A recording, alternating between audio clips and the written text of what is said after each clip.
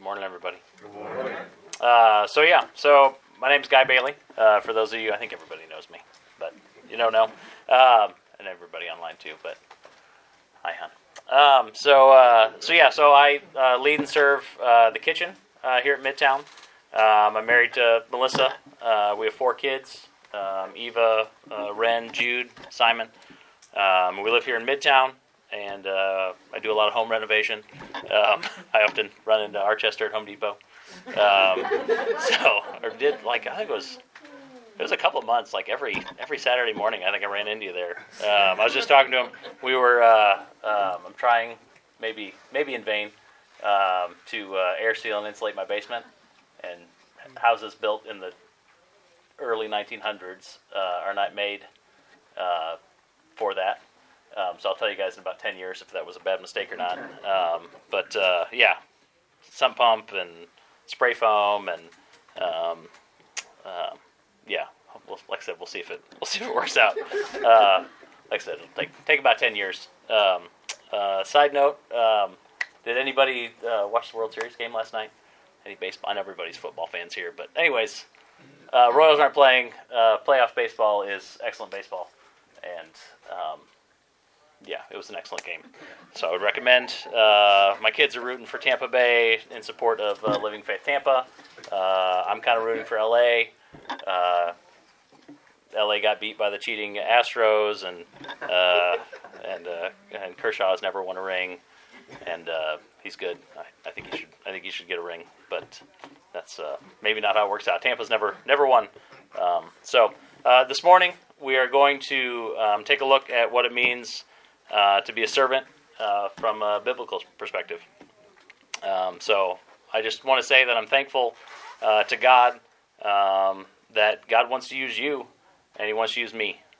Right? We have the opportunity to help Him build His kingdom, and we get to be part of a work that's going to last literally forever. There's few things. Chris Bess had taken servant leadership class, which just started yesterday. It's off to a good start. You should sign up to take it if you haven't. He mentioned there's people and pastors who've given up millions of dollars and careers and this and that. I say this and that. We like to think that the stuff we have matters, but to serve, right? And 2 seconds into eternity, all that money doesn't really matter, right? It's who are you bringing with you? Who gets to who's going to be rejoicing with God in eternity? So don't keep our focus right. So let's pray and we'll get started. Lord, we just thank you, God. We thank you for this morning.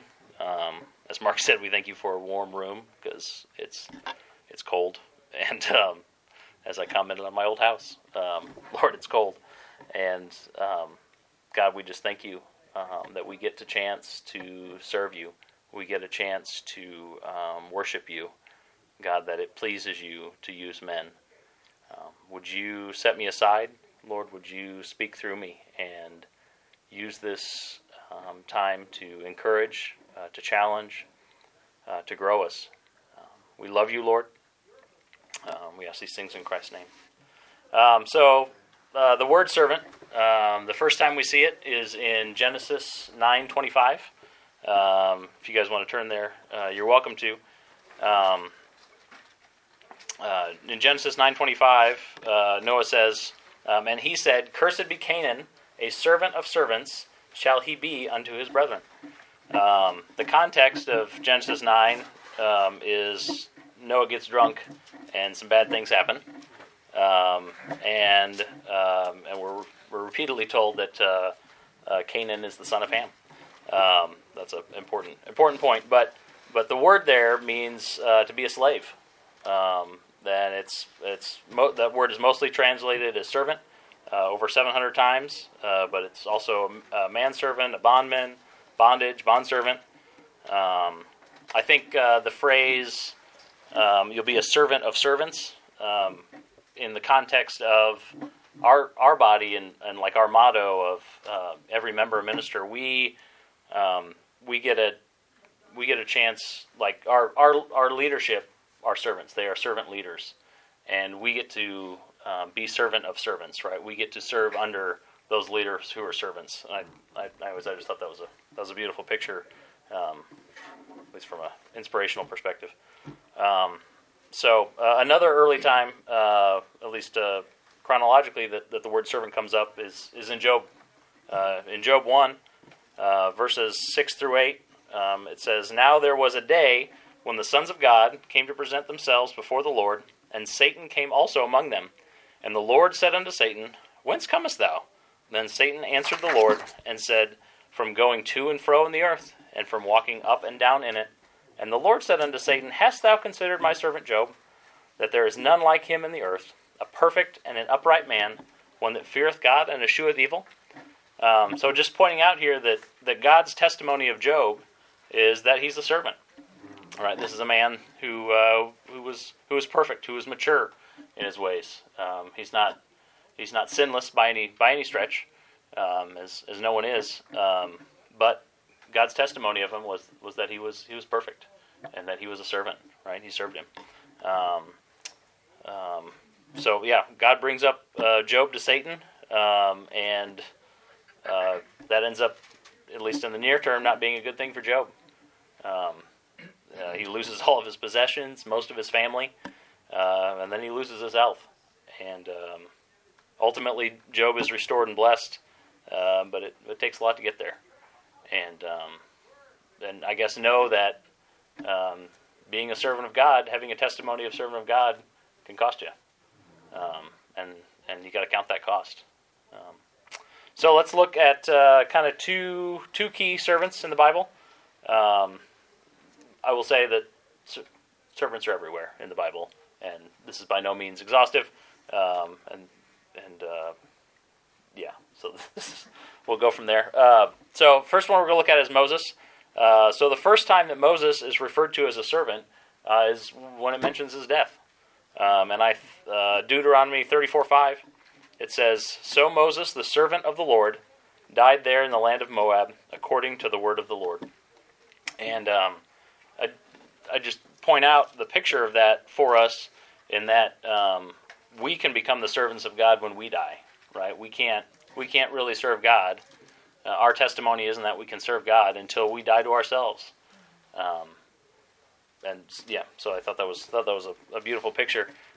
So looking at the life of Moses, he was born in a family of slaves. He was miraculously delivered from death. He murdered a man and became a shepherd until God called him out of that life. Exodus 3:4 through 5. And when the Lord saw that he turned aside to see, God called unto him out of the midst of the bush and said, "Moses, Moses." And he said, "Here am I." And he said, "Draw not nigh hither. Put off thy shoes from off thy feet, for the place whereon thou standest is holy ground." God used Moses to deliver his people out of bondage from Egypt. Moses was afraid to speak to Pharaoh, but God ended up giving him his brother Aaron to go with him, and used the rod of God as a tool, perform many miracles with. After God used Moses to bring the people out of Egypt, God led the Israelites through the wilderness, and were led around for 40 years until the murmuring generation died, and Joshua ended up leading them into the promised land, claiming that promise. And there's awesome study, awesome picture of Joshua under Moses, being that leader, being that man, faithful all those years. So God gave the law through Moses, and when Moses would go up to the mount to talk to God and receive the law, Moses' face would glow. Exodus 34:30 through 35 says, "And when Aaron and all his children of Moses, and when Aaron and all the children of Israel saw Moses, behold, the skin of his face shone, and they were afraid to come nigh him. And Moses called unto them, and Aaron and all the rulers of the congregation returned to him, and Moses talked with them, and afterward all the children of Israel came nigh, and he gave them in commandment all that the Lord had spoken with him in Mount Sinai. Until Moses had done speaking with them, he put a veil on his face. But when Moses went in before the Lord to speak with him, he took the veil off until he came out. And he came out and spake to the children of Israel that which was commanded. And the children of Israel saw the face of Moses, that the skin of Moses' face shone. And Moses put on the veil from his face again, and he went in to speak with him. So, takeaway here is that when we spend time with God, we're going to look different than those around us. And that's okay. Other people may not understand what God is doing in our lives, but when you have God, you don't need to worry about the opinions of men. God has called us to be a peculiar people, and we need God to get more of us to shine through us. Right? It's not that we can get any more of God when we become His children, but that God gets more of us. So in everything that Moses did, God was with him. And yet, God's testimony of Moses was that he was the meekest man on the earth. Numbers 12, verse 3, it says, Now the man Moses was very meek, above all men which were upon the face of the earth. And there were many places where Moses could not do the job that God called him to, or didn't want to. He was afraid to talk. So God gave him Aaron. He wasn't sure how to speak to Pharaoh. God gave him the rod of God to use and perform miracles. Every place where Moses could not do the job, God supplied what he needed. Moses needed to show up and obey. And the whole point, the whole thrust of the Israelites being freed from Egypt was so that they could go and be free to worship and to serve. Exodus 7:16 says, And thou shalt say unto him, that's Pharaoh, The Lord God of the Hebrews hath sent me unto thee, saying, Let my people go, that they may serve me in the wilderness. And behold, hitherto thou would not hear. So we get to be free to serve God, right? Which is it's one of those contradictions. You know, in order to really be free, you get to serve. In order to live, you have to die. It's one of those great truths that, it's awesome. And one of the cool things is that you get to see the growth of a relationship between Moses and God as time progresses. Moses starts off as just someone that God calls, and he responds. And it's worth noting that responding to God's call is a big deal. Most don't respond to God's call. I've often wondered how many people walk by that burning bush, and Moses, for whatever reason, Moses said, "Here am I," and so that's every step in obedience should not be taken lightly. So when Moses and God first start to talk, it's mostly God telling Moses what to do, but eventually Moses spends more time with God, and they begin to talk as friends. Exodus 33:11 says, And the Lord spake unto Moses face to face, as a man speaketh unto his friend. I think as you grow in maturity, you see that play true in your own life. When we hear from God through His Bible, and then we communicate with Him through prayer. Right? There's a two-way conversation. It's not when I was first saved. It was this is what God said. You believe it. You accept it.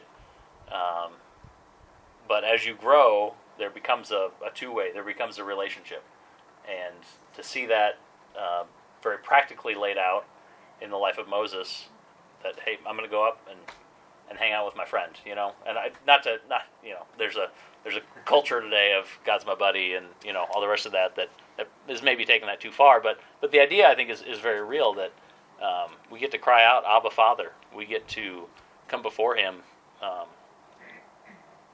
We can just go boldly in the throne of grace, right? We don't have to go through somebody. We have direct access, and as a plug for All Church Retreat, Mark Trotter, boldly coming in the throne of grace. The picture of doing that through using the tabernacle as a model, as it were, I think is worth checking out if you haven't checked it out. It's excellent. So let's switch and take a look at the life of Paul. You guys know Paul. He used to be Saul, but he was converted on the road to Damascus. He was the enemy of God. He thought he was doing God's work, as so many do. But he became a model Christian, became the model Christian, after an encounter with Jesus Christ.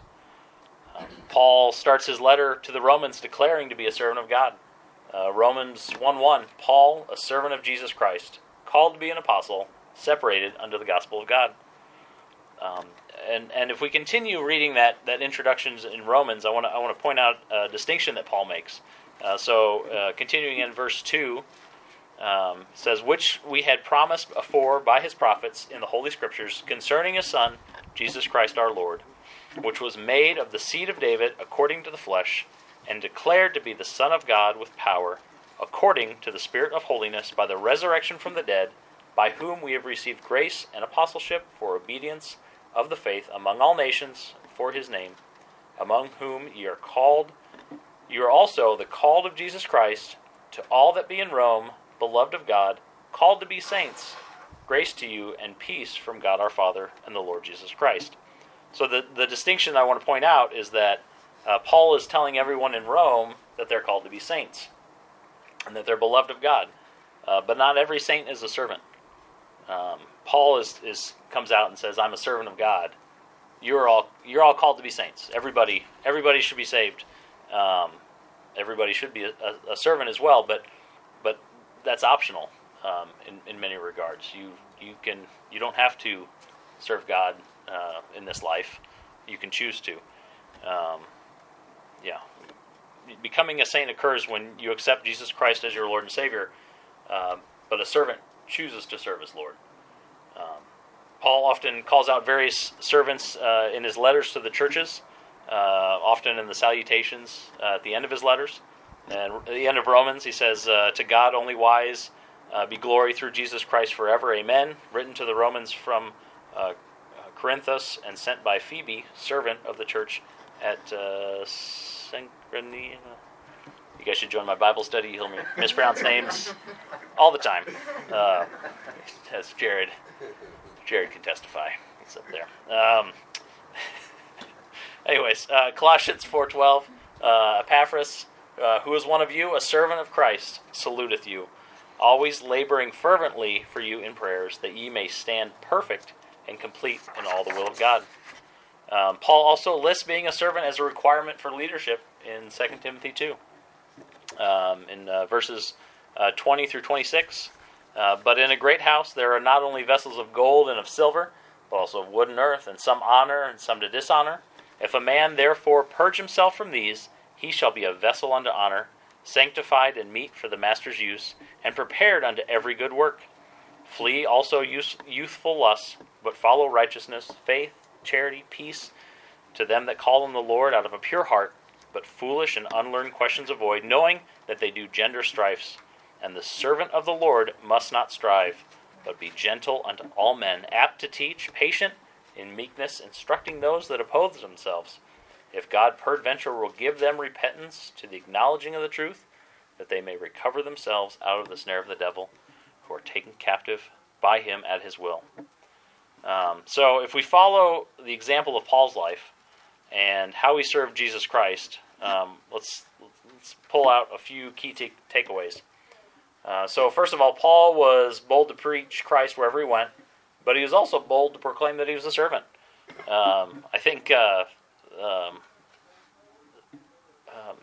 you see a little bit of that, like in social media, where they'll have their name, their handle, and then it's they'll list like father, pastor, coffee drinker, etc. Right? Like you see a little bit of kind of the labels that they address themselves. If I were to start, I'm Guy, servant of Jesus Christ, called to serve coffee. That's kind of it's weird in our current vernacular, but I don't know if it's wrong. Something else, Paul was not a burden. Paul was a servant, but he was not a burden to those that he went to serve and encourage. He was a tent maker. He worked hard, and he did not expect to get paid.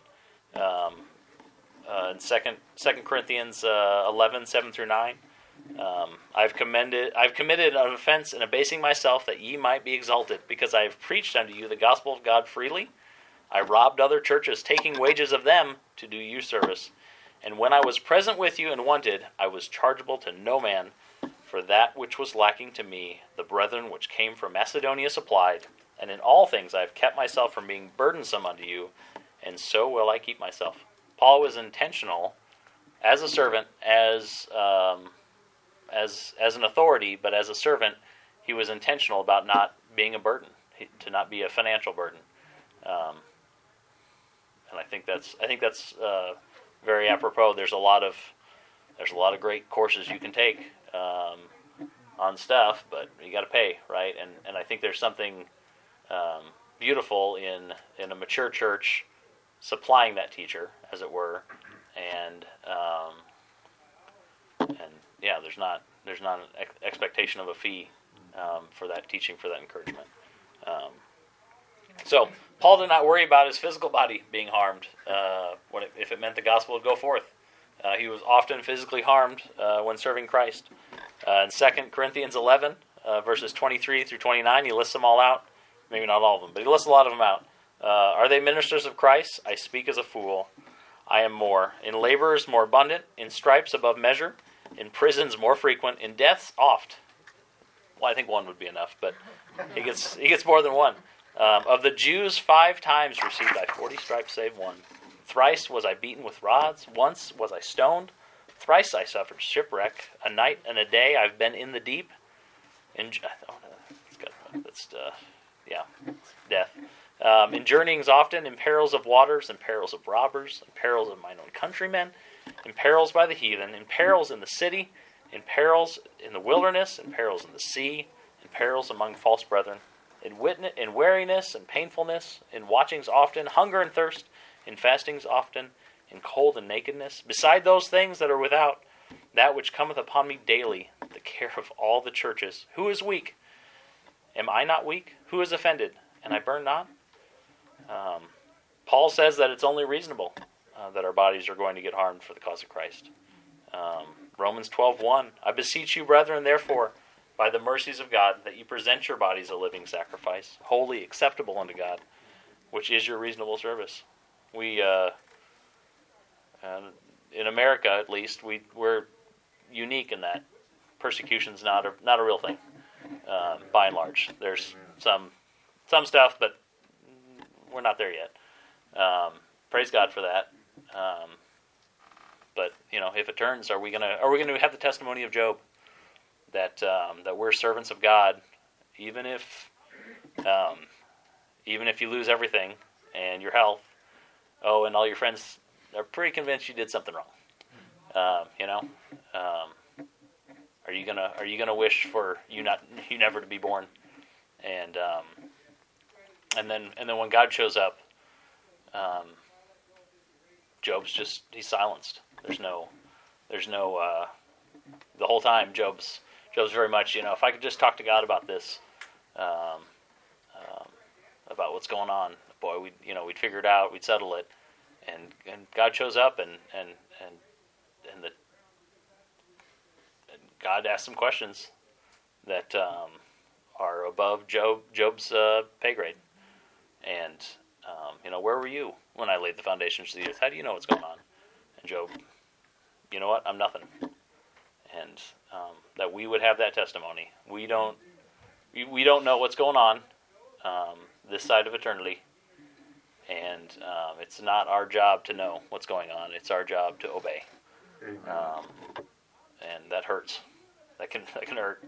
But would we have the patience of Job to trust God no matter the circumstances, and Job, the confidence of Job in that.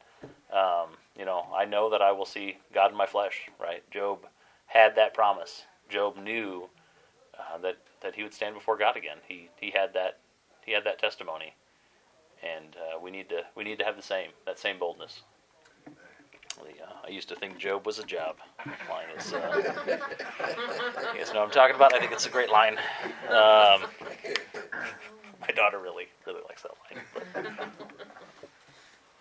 not the best song on the album, but anyways. So the whole reason God purchased you and made you part of His family is that you so that you could worship and serve Him. You are bought with a price. You, like I said, we're in a volunteer army in many ways, right? You signed up for the army. One day you're going to get pulled, but you can slack off right now. But Ephesians 2:8 through 10, I think. For by grace are you saved through faith, and that not of yourselves. It is the gift of God, not of works, lest any man should boast. For we are His workmanship, created in Christ Jesus unto good works, which God hath before ordained that we should walk in them. We are saved to do good works. We're not saved by our good works, but once we're saved, that's where that heart comes towards. That heart attitude comes towards, is to serve God. Look at what I get to do because I get to serve the King. I'm a child of the King. So don't waste the opportunity you've been given. We have the opportunity to serve Jesus Christ here at this local body, and maybe around the world. If we're kind of stalled out from traveling right now, but you can still serve. You don't have to. You can do. In fact, you should do that here. You need to practice that here, so that when God calls, the answer is yes, sir, and I get to go out. Right? I remember back at KCBT at they call it the Summit, but before it's called the Summit, what did they call it? World Outreach. And I remember that World Outreach where they were doing a focus on reaching the world, clearly. But I remember thinking to myself, I was a new Christian at the time. I remember thinking to myself, what about the city? And it was shortly thereafter that that the burden for Midtown grew in Sam, and here we are. But right, like there's a call, there's an intentionality, and then there's a lot of work. And praise God for that. We get to do that. There is something I try to instill in my kids. Everybody really, but really my kids, is that there is satisfaction in doing hard work and accomplishing something. Amen. Right? Like that's. I'm a software engineer by trade, and so it can be very frustrating to type, and you don't really see the product in a sense, right? I'm wearing one, but you don't you don't. It's different. Whereas pouring concrete or applying spray foam to a basement wall that wasn't made for it, right? These things are very tangible, and seeing that work is wonderful.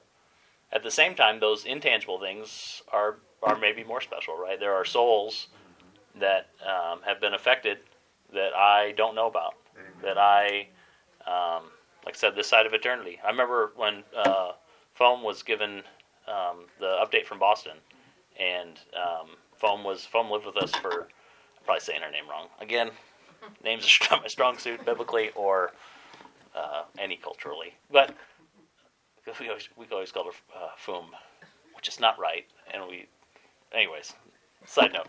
But she's like, oh, there's a guy in Melissa, right? And that was super sweet.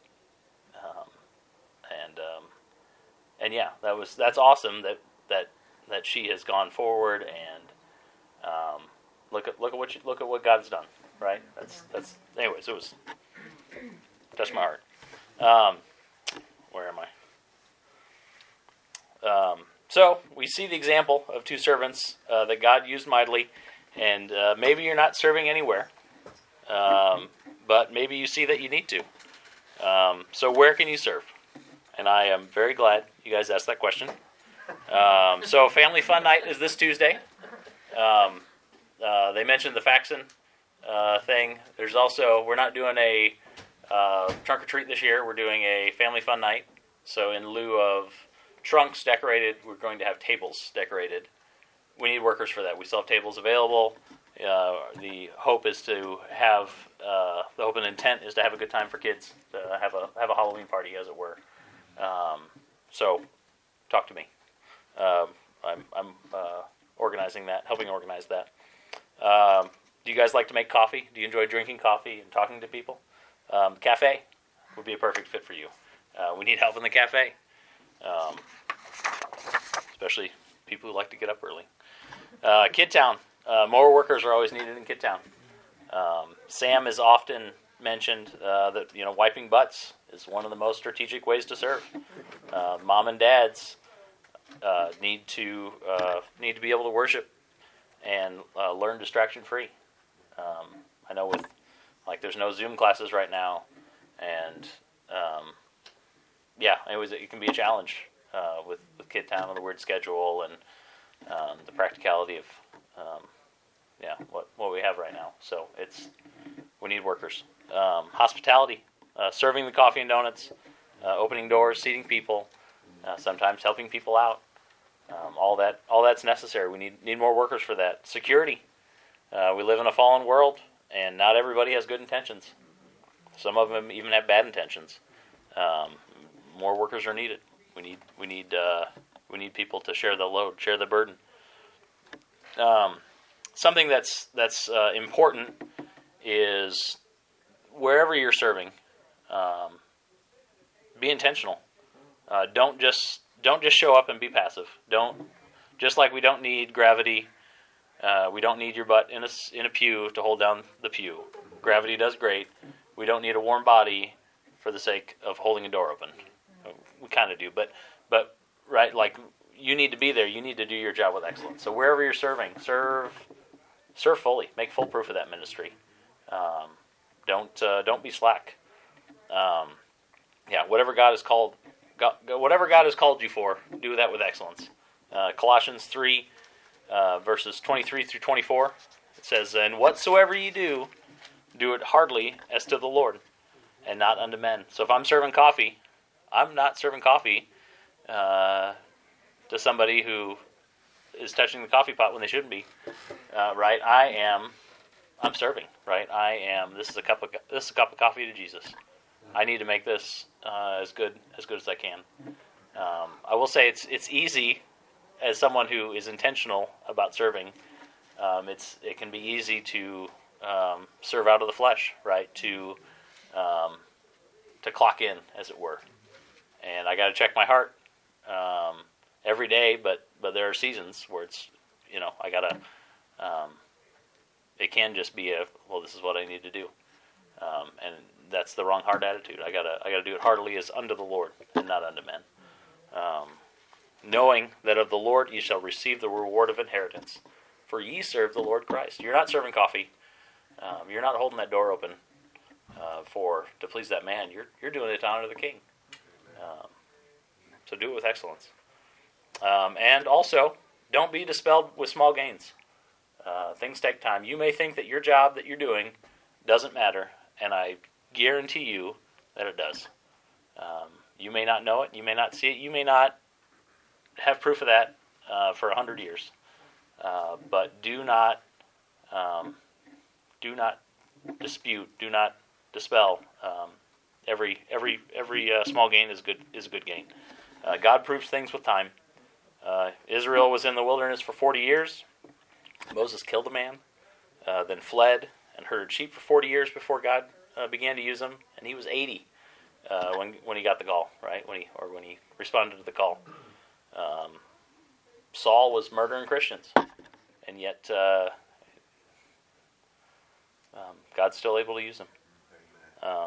So God expects you to be faithful for what he has for you. So respond to that wherever you're at. Do that fully. So maybe you're listening to this and you don't know what it means to have a relationship with God. You don't know that you're a part of God's family.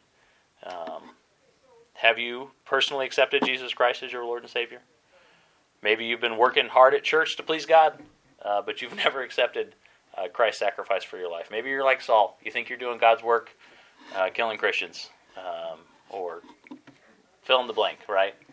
I'd like to think that killing people is obviously not the right thing, but there are worldviews that would teach you otherwise. So we got to be careful. There's if you don't have that ontic referring to the Bible, anything goes, because why not?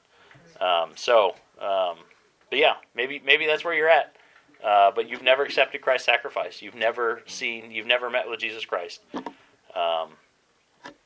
You can't please God with your good works. Hebrews 11:6 says, "But without faith, it is impossible to please Him."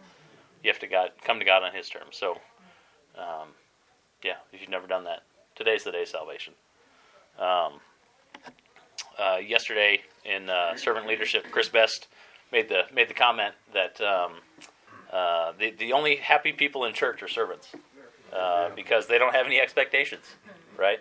They just show up and do what they're told, and